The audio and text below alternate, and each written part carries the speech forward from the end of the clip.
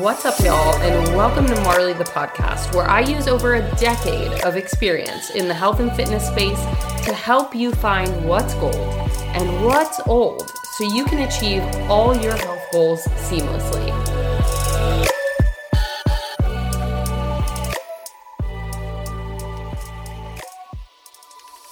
Although it's not easy to undo years of us consuming so much information as it relates to diet culture and as it relates to weight being the very center and focus of all of our progress, because I really want to bust that myth wide open.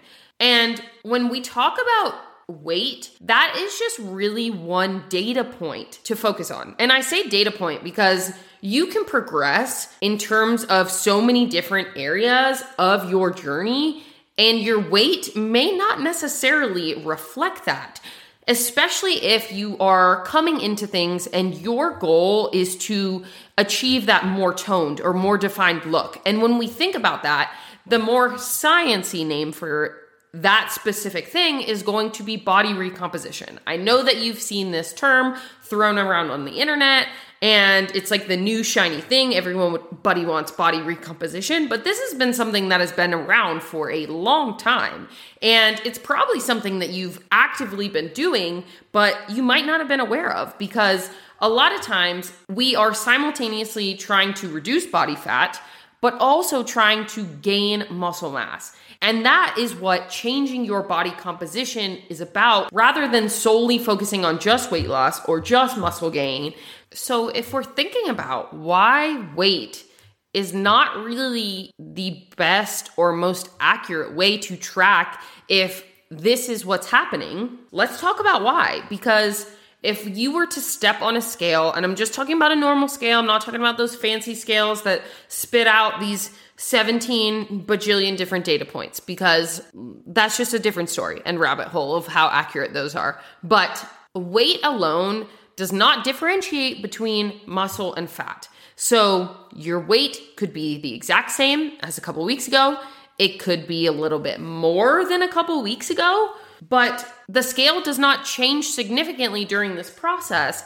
And I want to talk about what is actually happening, because your weight can fluctuate and it can even go up during this time, because muscle growth takes a little while to happen. And by a little while, I mean 8 to 12 weeks. So after 8 to 12 weeks of really getting into a solid routine of lifting and strength training, you are adding lean tissue. And that means there's going to be more fluid storage. And guess what comes with more fluid storage? Your weight is going to be up a little bit. So there is a science behind what is happening. And if we were to only use our weight to track what's going on, you're going to omit all of the hard work and progress you're actually making, because you aren't tracking other data points. And when we talk about other data points that should be tracked, there are some things that I always have clients keep track of. And one of those is progress pictures. And I know you're probably going to sit there and be like, oh, I hate taking progress pictures.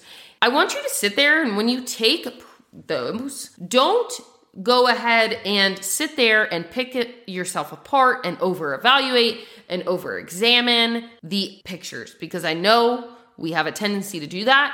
Let's just view them as data points, just as we are viewing our weight. And then another optional thing that you can do is take measurements.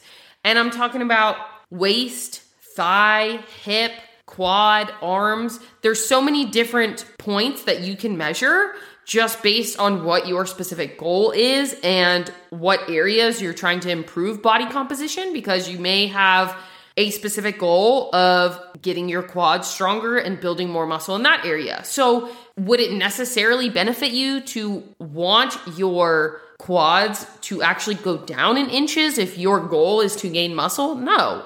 And along with that comes some fluid retention, like I mentioned. So we want to make sure that we are using these different data points in ways that are going to benefit us most, because if you think about the effects of solely focusing on scale weight, it also comes down to a more psychological impact, because if your exclusive focus is on the scale, that can lead to a lot of frustration, a lot of demotivation, especially if the number doesn't necessarily align with the amount of effort you put in terms of your nutrition or exercise that week.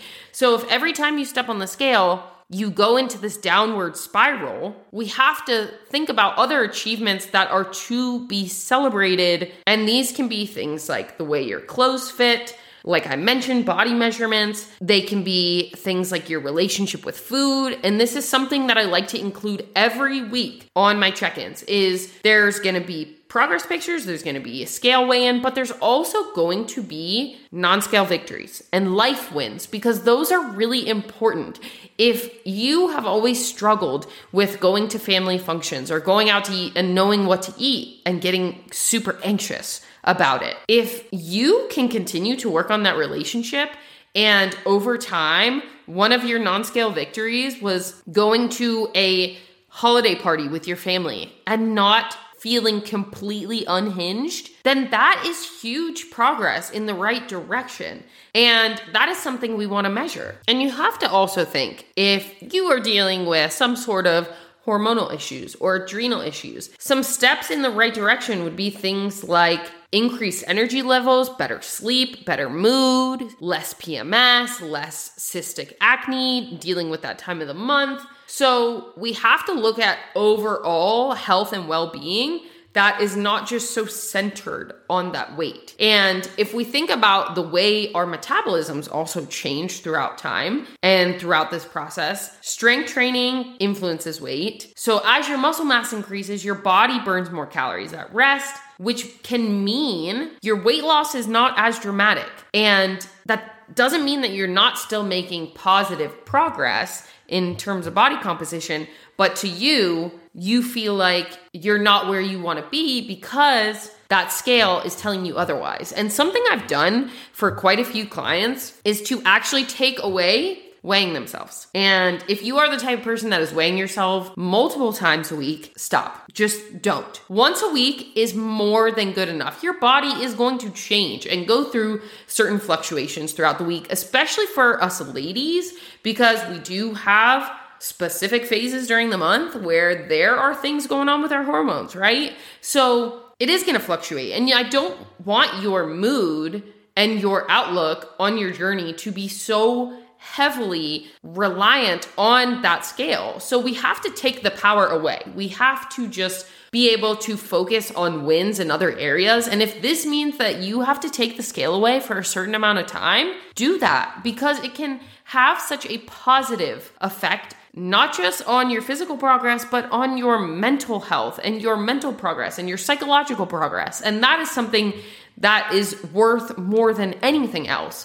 So if you are sitting there and you feel like, man, I can't seem to have the scale budge, I can't seem to make progress in the right direction, I want you to use this episode to find other data points to track. And that way you can have multiple areas that you can celebrate success in. And you are not putting all your eggs into one basket, which is the number on the scale. Make sure to hit subscribe if you haven't already, and head on over to my Instagram at Marley Rosano to check out even more helpful content.